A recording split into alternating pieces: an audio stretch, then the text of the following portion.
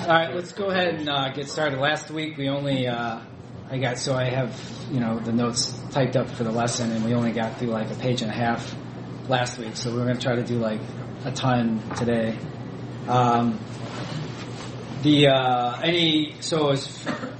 everybody had a good time Friday night. Wait a minute. I was giving John a hard time. I was about to say, because you know what? I would have been really, really angry. We didn't text you. We left you. No, I'm just kidding. You've done that before. This Friday, coming Friday night we're having the hockey game. So in 2 weeks. 2 weeks, exactly. Mark it on your I only calendar. have a Spartans hockey jersey, so can I just wear that? Anything you want, man. Okay. We're gonna chuck you into the wall regardless of what. Can I wear a bikini? No. You said anything I want. You cover it with a hockey jersey, and then we'll let you get away with it. Skirt. Anything? I don't know. As far as anything else, I know. I don't know if Rob you've been working on the gun thing, but we'll wait to hear. We'll just wait to hear if you're still planning on doing the trap shooting, and if that's trap shooting. Weren't you? What are we, gangbangers? We're in the trap house now. I thought that's what you were. Skeet shooting, whatever. Trap shooting. Whatever. Trap's more fun. Yeah. Just saying. Well, whatever you were planning on doing, I don't know if there's been any movement on that. But, Yeah, there's movement. Okay. It's movement. So let us know. I bought 300 rounds the other day, but I think that's just enough for me. So I'm going to have to go and get some more It's eventually. your weekly allowance. That really, about 300, 400 rounds, that's about what I go through a week. Nice. And I saw Theron's driving the Ford today, so everyone would take Thank God. So, going back to what our lesson is, we're looking at the book When Helping Hurts, and just looking at what it means to kind of be this ideas of social justice, poverty alleviation, what the author is arguing, is it valid? How do we think about this topic? What are ways that we can implement this in our own community, in our own lives here in, downriver Michigan, southeast Michigan here. I shouldn't just say downriver because some of you guys might not be downriver. I had to just learn what downriver meant because, I was from Ohio, so I didn't really understand what downriver was. But we looked at one of the first arguments that the author talked about was why did Jesus come to earth? And he bases his position. Last week we looked at Colossians, and he talked about, and I'll read the passage, Colossians 1:20 specifically, and this is quoting there Paul, and through him to reconcile to himself all things, whether things on earth or things in heaven, by making peace through his blood shed on the cross. So the author's argument is this kind of cosmic reconciliation. That was one of the primary purposes that why Christ came to earth. And we're still trying to flesh out this idea. Is that a valid understanding of why Jesus came to earth? Did Jesus come to earth to do multiple things? Did Jesus come to earth to do one thing with other things subsumed underneath it? How do we think about why Jesus came? And I'll read Galatians 4 through 5 to kind of settle in more context. But when the set time had fully come, God sent his Son, born of a woman, born under the law, to redeem those under the law, that we might receive adoption to sonship. And so that's Paul talking about why Christ came. Here's a quote I found MacArthur has. I thought it was helpful. He says, still as beneficial and appreciated as his ministry to others' physical needs was, it was not Jesus' first priority. His divine calling was to speak into the hearts and souls of individual men and women. He proclaimed the good news of redemption that could reconcile them to the Father and grant them eternal life. That message far surpasses any agenda for political, social, or economic reform that can preoccupy us. Christ did not come to promote some new social agenda or establish a new moral order. He did come to establish a new spiritual order, the body of believers from throughout the ages that constitute his church. He did not come to earth to make the old creation moral through social and governmental reform, but to make new creatures holy through the saving power of the gospel and the transforming work of the Holy Spirit. And our Lord and Savior has commanded us to continue his ministry with his supreme priorities in view, with the goal that we might advance his kingdom. And he gives the quote here, the Great Commission quote from Matthew 28. So then, in the truest sense, the moral, social, and political state of a people is irrelevant to the advance of the gospel. Jesus said that his kingdom was not of this world. So MacArthur arguing what? So he's saying, in his opinion, all of these things that we're hearing about as far as social transformation, political transformation, while they may be good, while they may be needed, while they may be necessary, is not why Jesus came. He didn't come to set up his kingdom here. He didn't come to make us a more moral nation. He didn't come to make the United States great again. He came to save souls. And if you think about it, I was listening to a quote. I was listening to an audiobook last night. It was talking about. I'm blanking on the guy's name. You've ever seen Chariots of Fire? You guys seen Eric? Yeah. So the guy, Eric Liddell. So Eric Liddell, he's the character from Chariots of Fire, and he's writing. He wrote this book, Disciplines of the Christian Life. So I've been listening to it on audio, and he's talking about why Jesus came. One of the parts he mentioned quickly in this book is a little bit of why Jesus came, and why, in response to why can't we just be moral people? Isn't it good enough to be a moral person? So we just follow the laws, we're good citizens, we don't cheat each other, we try to give to the poor. Isn't that good enough? Isn't that what God really wants, is us to be good, to follow his rules? So if God set these commandments out, and if I'm doing my best to try to follow these commandments, isn't that good enough? Isn't that really, can't we call it a day after doing that?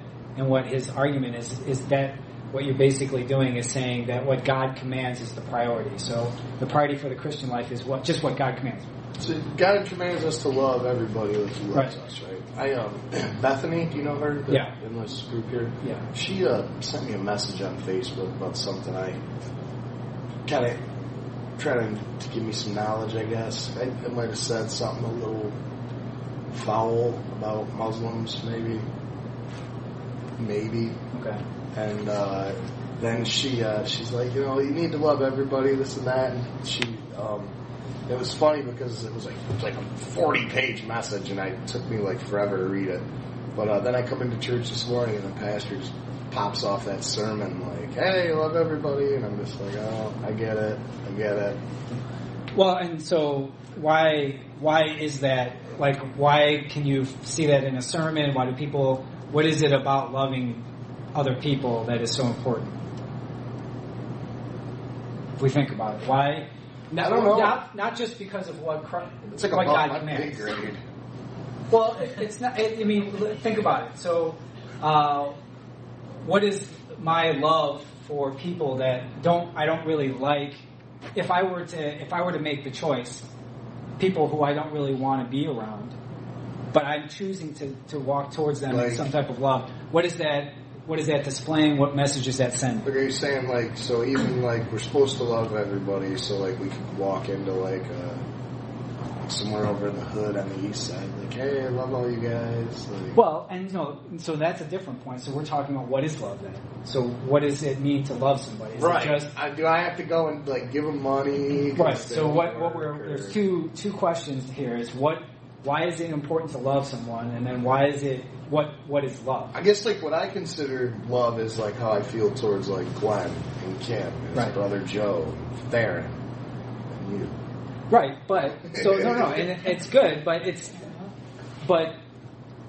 there's it's the next step. No. Isn't love more of an action rather than a feeling? It is an action. So we're getting to the heart of what love is, right? So our culture talks about love as a feeling, right? Ken gave that whole introduction today. All these songs talk about love. Love, is emotional. So you said the first question you're asking the importance, and then the second question you're asking what should it look like? Yeah, why is love important? Love to other people. So there's kind of horizontal love. Why is that noteworthy? Why is God commanded? Why is it important for us to think about? Because didn't in that message you just gave, Jesus said, every commandment hangs on that. Those first two, love everybody and love God. Right. So wouldn't it be So it's part of what God commands. So Pretty much we're moving everything it. else. Right. You need that to do anything. Right. So we're moving. You're moving in the right direction. So it's what Jesus commands. Other things, everything else that we do can be put under those two issues. But if we think about why, and it's come up before here in like some of the Ken sermons, but the reason why is because it's a manifestation of your love for God. So if I really love God and I really believe what He's saying to me, then it's going to cause me to want to move towards other people in love. Because how do I, it's one thing to say I love God who is not visible, right? It's another thing to say I love Andrew and then actually do something self-sacrificial to him, right?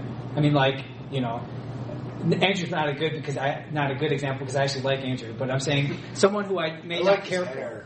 Someone who I might not care for. Someone from a different culture. Nick, you're saying. Like in the Bible, it says, if we don't have love, then we have nothing. He even said before, if I have faith to make mountains move, but I don't have love, I have nothing. So like, if we don't love anybody, but then we're like, oh hey, yeah, Jesus died for you, they'll be like, what are you talking about? Like, they won't care. Right. Because if you don't show them love, then they're not going to have anything invested in you. Right. So, and that's the key. That's the key point we're trying to work to, right? Is that it's actually a matter of without that love, which only can actually come from God, that it's only that transformation that comes from the Lord. So, for me to claim that I love Jesus, but then I'm like, you know what? I don't care for these people, and I don't care what happens to them, and I'm not going to do anything to them, and I don't care if they're suffering or whatever. I don't want to share the gospel with them. But I'm saying I love Jesus, then those two statements can't coexist with each other is where we're going with this. And so going back to your point, Rob, is the reason why people may push at you and say, your statement towards this group is not how... It wasn't really... It was more like the ones that shoot stuff and bomb stuff and fly planes into stuff. It was more of that group. Right. But sometimes when we make generalizations, it can hurt. It can when we say something in general, like Muslims... Like all rednecks think their cousins are hot, yeah. It's... Sometimes we just have to be careful with our words, right? And right. So that's another point of being... we just need to be... The fruit of the Spirit, there's that self-control that goes along with it. But as far as... What do the rest of you guys think? Is it pushback, or is it clear where we're trying to go with it? It's easy to love people who you see sacrificing for you. So you brought Glenn. So Glenn has been one of those people, Glenn and Kim, who have manifested love. It's like my dad. Right. But it's another thing to love someone, and Ken brought this up in the sermon. Jesus showed love to the disciples. These guys were a lot of times just they weren't getting the message, they were doing things. Judas is there, he's still... And what Ken brought up is that Jesus, He showed us love when He knew the kind of things that we would do. So if I think back from 24 till now, when I was saved, my life has been, has not been great from 24 till now. I've still made a lot of bad choices and mistakes, so Jesus still moved towards me in love. It's not a matter of, so it's easy to love the people that do good to you, but you're supposed to, what does the Bible say? We're supposed to actually treat others. So you're actually being proactive in love, and not waiting to love on them first. Yeah. Or love on them because that's how you would want to be treated, Nick. I get the sentiment that Rob has, because just like him, I'm an American and I'm a Christian, and they're going out and killing Americans. Right, dude? I get what he's feeling. Yeah.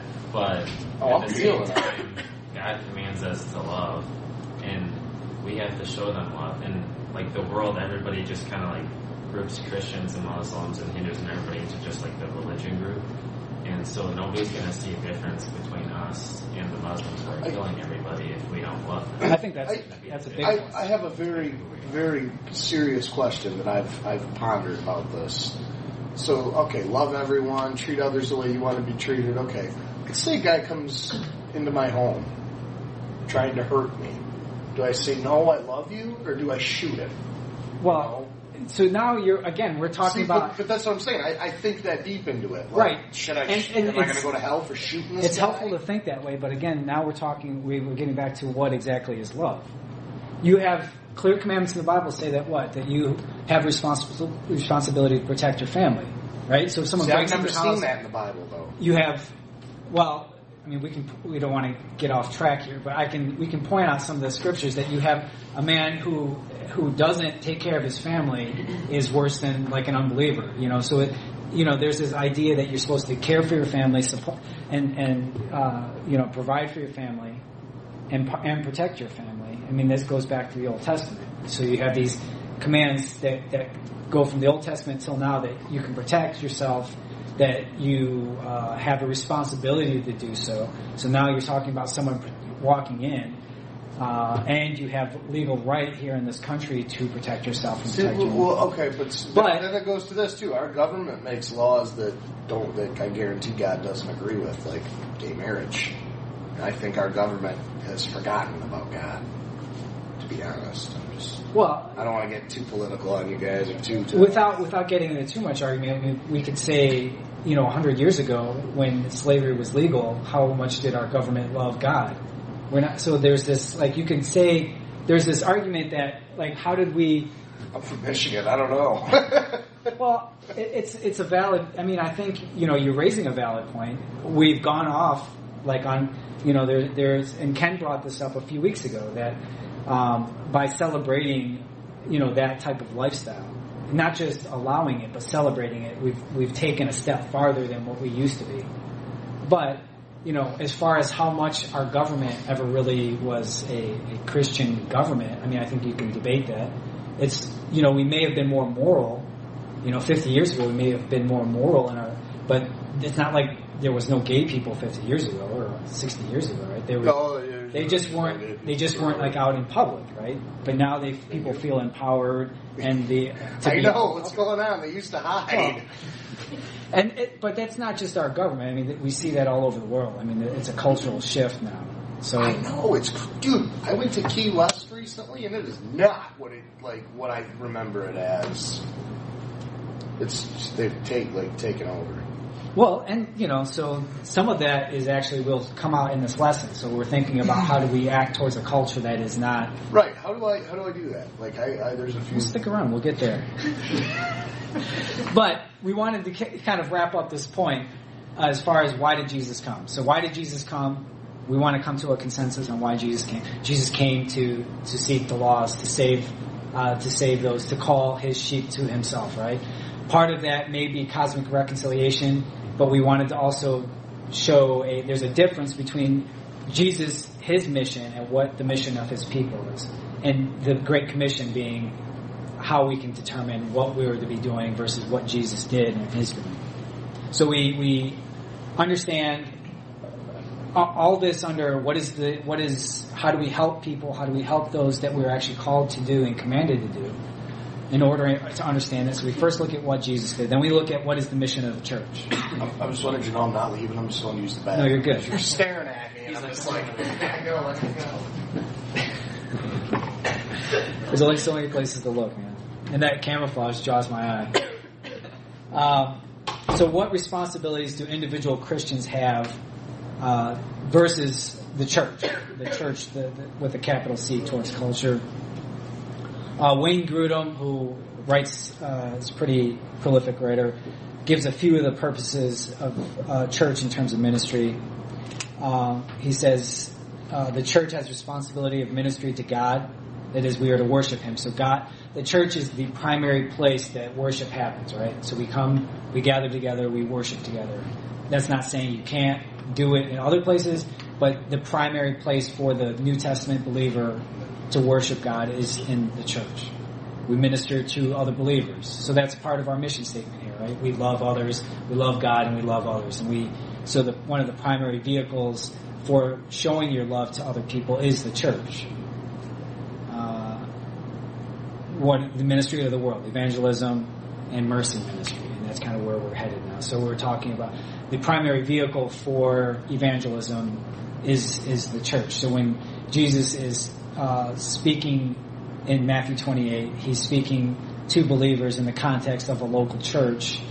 Let me rephrase that. There's no church at that point, but he's saying those things that he's talking them, baptizing them, those kind of things, where does that happen? That happens in the church. And he's calling them to be disciples. That's in there to form people into churches, not just individual believers. So the author here, in When Helping Hurts, argues that the mission of the church is to emulate Jesus in establishing the kingdom here on earth. So if you guys are reading anything out there in Christian literature nowadays, you hear that God's kingdom here on earth, this idea of establishing the kingdom, this concept.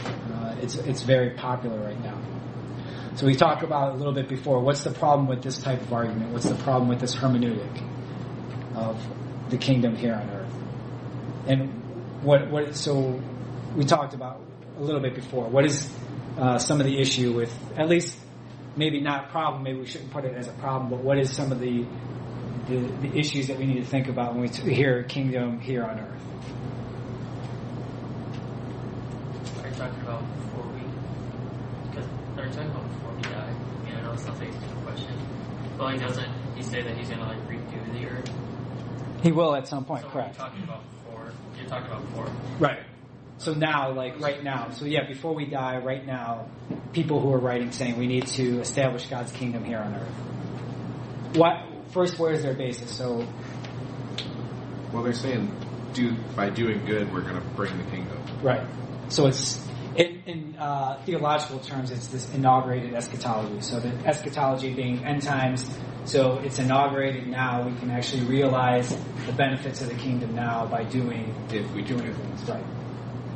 Do you have a question? No, it's just me. Oh, but sorry. Kind of just if we establish the kingdom now, isn't there a future kingdom that we believe we're going to be set? If we do it now, then we won't have. And there's the tension. So that's you put your finger right on the tension. So we have this promise of a future kingdom, and then we have people talking about a present kingdom. And how do we correlate what they're saying with what we read in the scripture about a future kingdom?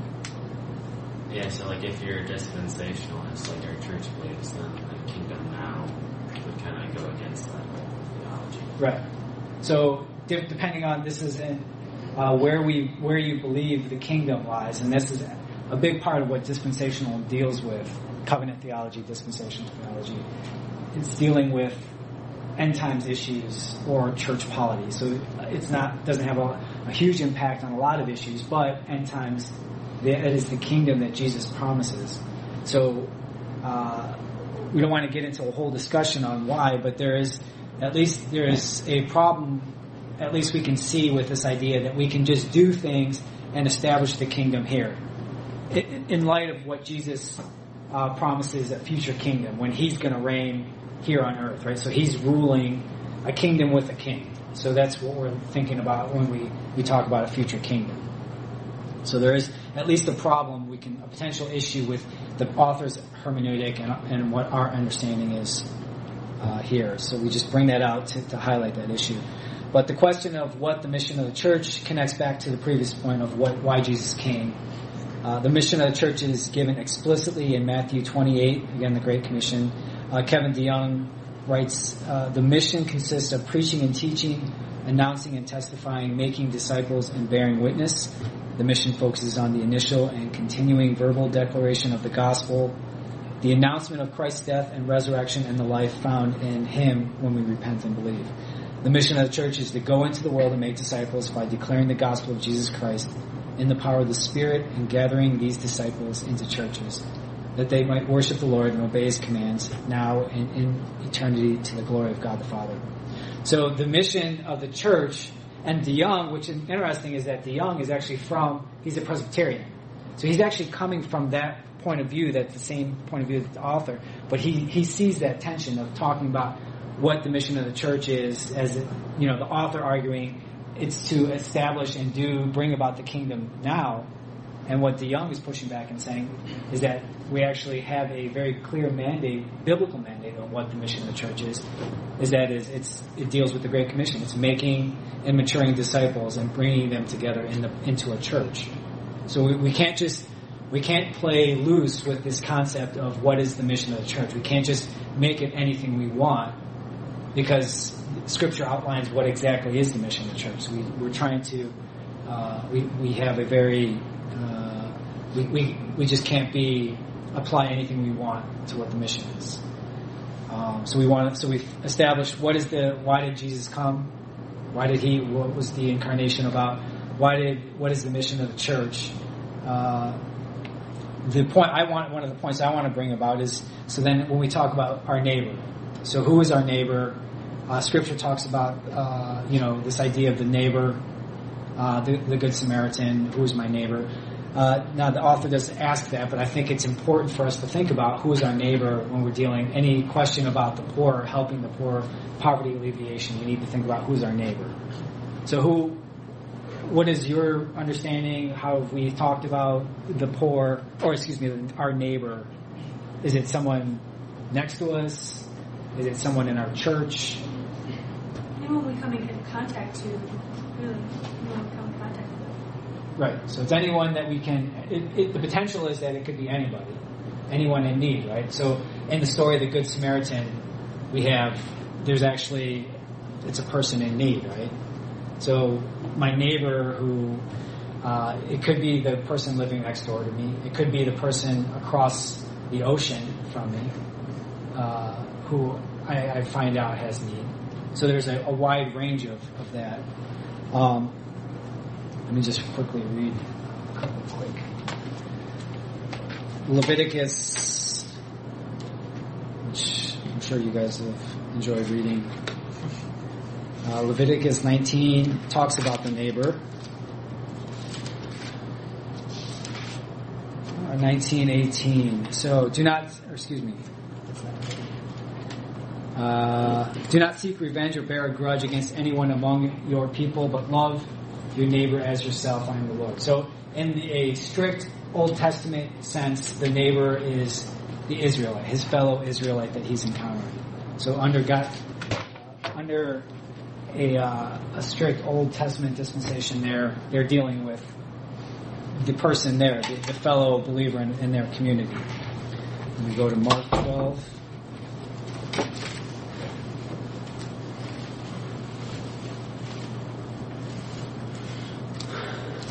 So Mark 12:31.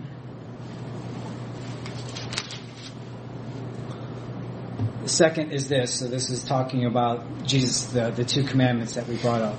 Love your neighbor as yourself. There is no commandment greater than these. So Jesus is saying that how important it is that we love our neighbor, and so we have this important command from Christ that we're supposed to love our neighbor, and as we try to establish who exactly that is. So let's see here. All within one quote saying in the Expositor's Bible Commentary. All within our home, those we meet or at work, in our church, in our recreations, and more than that, our employer is our neighbor. So are our work people, the people we work with, who service in shops, the men who empty our dustbins, and those who try to keep the streets and parks clean. The people of Jamaica, West Africa, of Kenya, Germany, of Russia.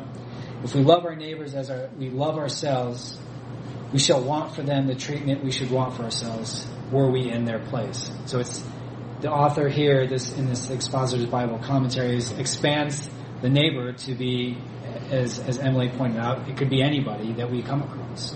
Not just physical proximity, but anyone that we can come across. The connecting of the love of God and love of neighbor means that both are indispensable. So there's the tying of those two concepts, love of God, love of others. And so we need to keep that in mind as well. Going back to what Rob brought up, what about the Muslim in other parts of the world? How do I love them? But if we're called to do so, then we need to work through those issues. The author finally, in this first chapter, brings up the question of Israel's captivity.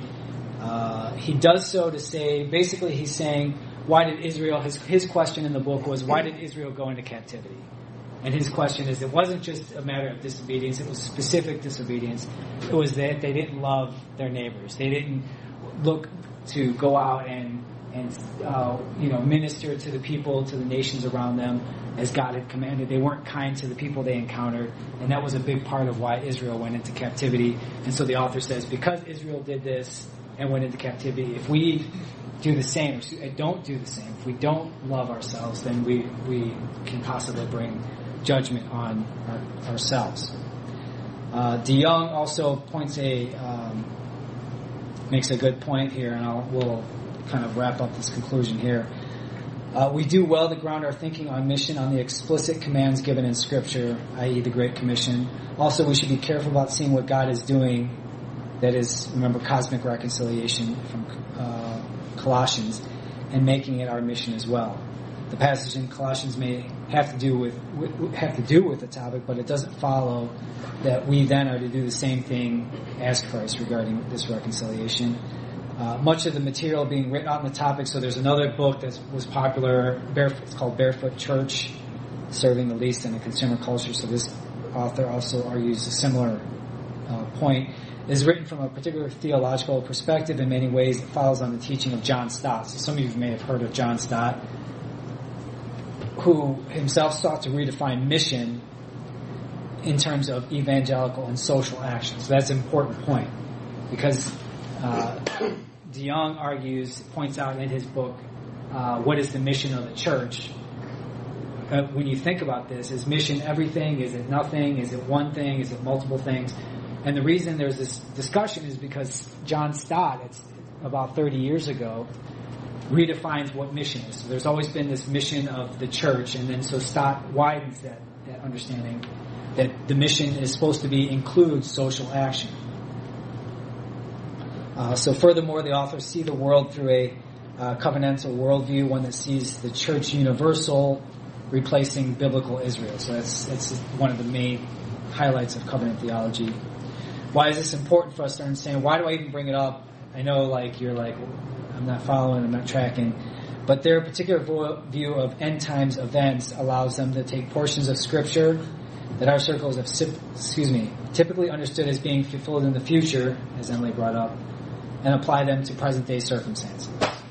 So Jesus' kingdom is something that can be realized in some form today, according to that thinking. So for those of us sitting here today who don't see the kingdom as being present, what do we do with this issue? So if we don't believe that the kingdom can be inaugurated and brought into existence today, what do we do? So how do we move forward? Because that's one of the main things that the author is saying from that line of reasoning. It's that we can bring the kingdom about, which sounds great, right? God's kingdom ruling here today, that's what we want. This world is really messed up. There's a lot of bad stuff going on, and we need to get God back involved, and we need to do so by helping to get the kingdom established. But if we don't buy into that line of reasoning, then does that excuse us from doing anything? How do we move forward? I think we need to approach it from another angle in light of what we discussed. We have to meet we do have to meet these needs, help the poor.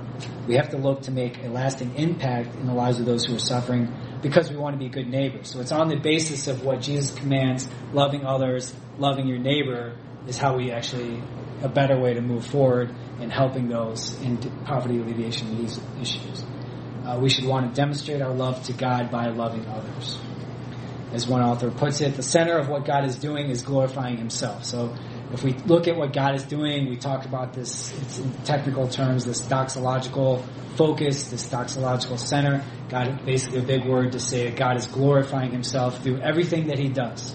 So that is the main purpose of what God is doing. Everything He does, saving people, judging people, creation, everything. Sin, all of it is God is doing and allowing and decreed because it's bringing glory to Himself. That the means by which He is doing that is glorifying Himself, is the saving of sinners. How do we fit into that? Sitting here today, how do we fit into God glorifying Himself? The Westminster Confession of Faith, which some of you guys may be familiar with, asks, what is the chief end of man? So it's the chief end of man is to glorify God and enjoy Him forever. So that's the response given to that first question.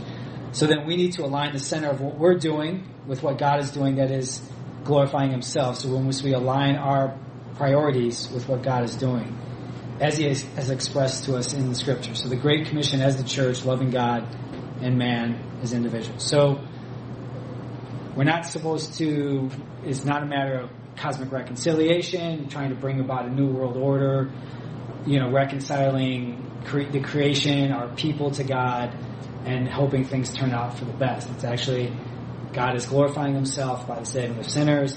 He's given the Great Commission to the church. We can align ourselves with what God is doing by engaging in that same thing.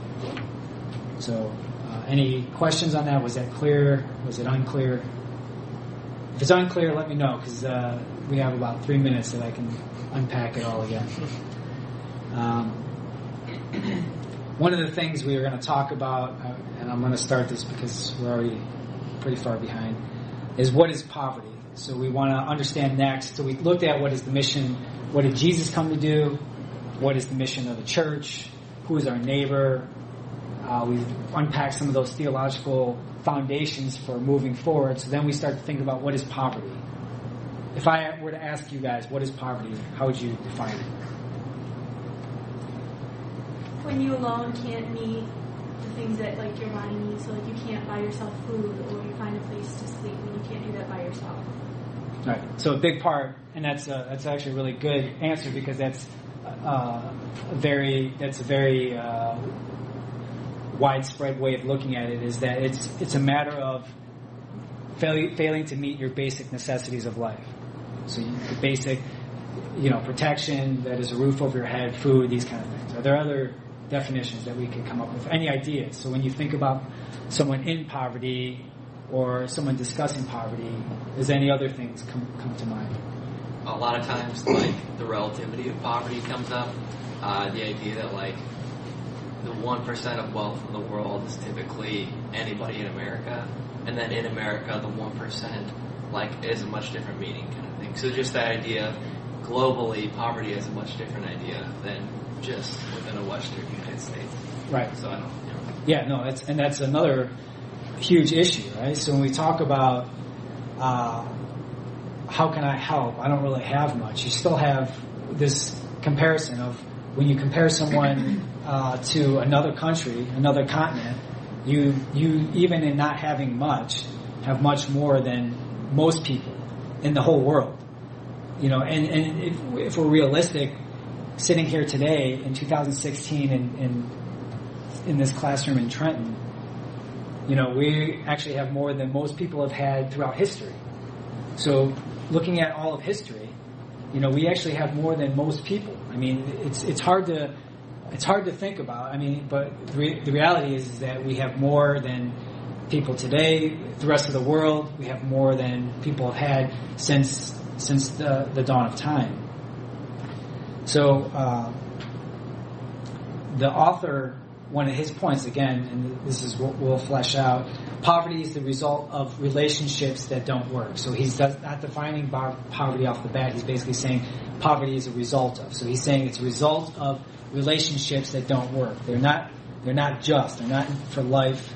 They're not harmonious or enjoyable. Poverty is the absence of shalom in all its meaning. So we'll flesh out what this idea of shalom, it's an Old Testament word, Hebrew word, and what the author means by saying it's an absence of shalom.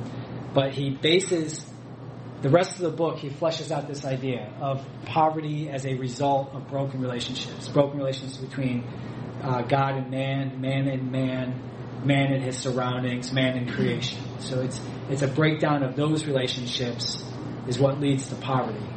And the author tries to give a pretty robust definition of poverty.